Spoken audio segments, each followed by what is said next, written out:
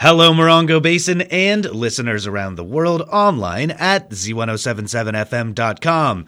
Here is the Z107.7 local news for Monday, January 30th, 2023.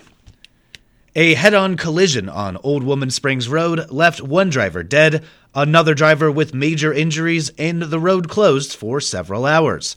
The San Bernardino County Sheriff's Office reports that on Friday afternoon at 6 p.m., a Chevrolet driving south on Old Woman Springs Road near Terra Vista Road in Yucca Valley collided head-on with a Kia driving north.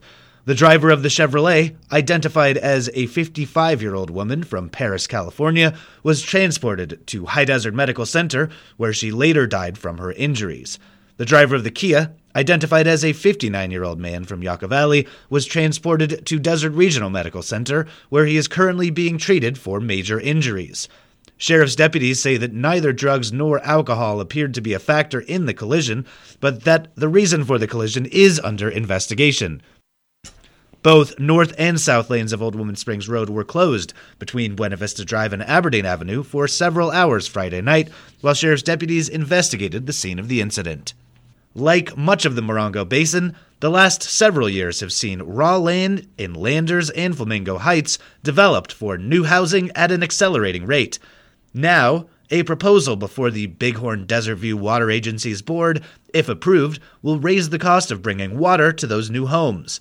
Reporter Mike Lipsitz is here to tell us how much the proposed increase is and when it will become effective. If approved, new water service line installs in Landers and Flamingo Heights will set new installations back $2,435 for a meter up to 1 inch. For installations 1.5 inch and more, the customer will pay the actual cost of time and material. The Bighorn Desert View Water Agency Board is expected to vote on the increase following a public hearing at the regular 6 p.m. board meeting on February 14th. It was just October that the board set the rate at $2,200 for the same service line. So why another increase? Inflation. Try as it might to keep charges down, the agency must cover ever-increasing costs. Following board approval, the new charges will go into effect in 60 days. Reporting for Z107.7 News, this is Mike Lipsitz. Jobs in the creative realm can be hard to come by, and the unemployed artist is a real phenomenon. To this end, there will be a listening session to discuss this very topic on Saturday. Reporter Heather Clisby has details.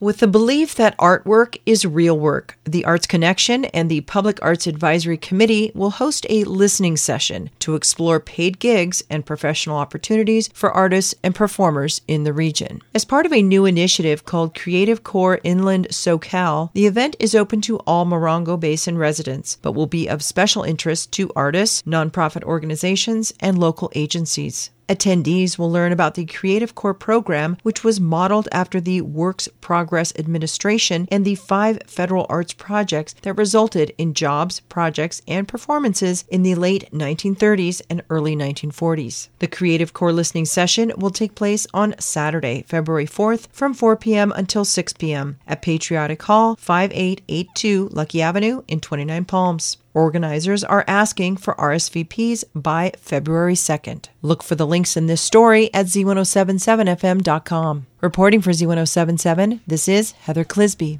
The Church on the Hill is hosting a Family Fun Day on Saturday. This free, all-ages event will feature a special performance from puppeteer Mark Griffiths, in addition to food, games, and prizes. The fun begins at 2 p.m. at the Church on the Hill, located at 6088 Sunset Road in Joshua Tree.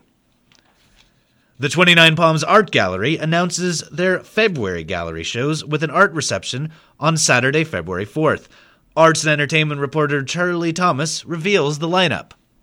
The 29 Palms Art Gallery will host an art reception on Saturday, February 4th, to celebrate their new exhibitions. The gallery will be open all day with reception hospitality served from 4 to 6 p.m. The public is invited to attend and meet the artists. Admission is free. Featured in the West Wing is the artwork by Anza-based artist Jane Culp. Her show, Painting Two Deserts, High and Low, comprises on-site watercolor and oil paintings following the wilderness trace of the San Andreas Fault Line. The East Gallery features paintings by Julie Alvarado in a show titled titled Tortoise Days. This body of work features fantastically sized tortoises in sometimes equally improbable settings. The exhibition will be on display at the gallery February 2nd through 26th, open Thursday through Sunday, 11 a.m. to 3 p.m. For more information, visit 29palmsartgallery.com. Reporting for Z107.7, this is Arts and Entertainment reporter Charlie Thomas.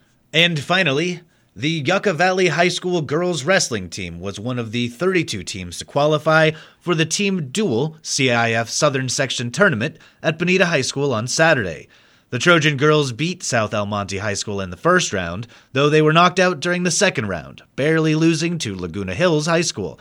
Coach Patrick Francis said that all the girls wrestled tough.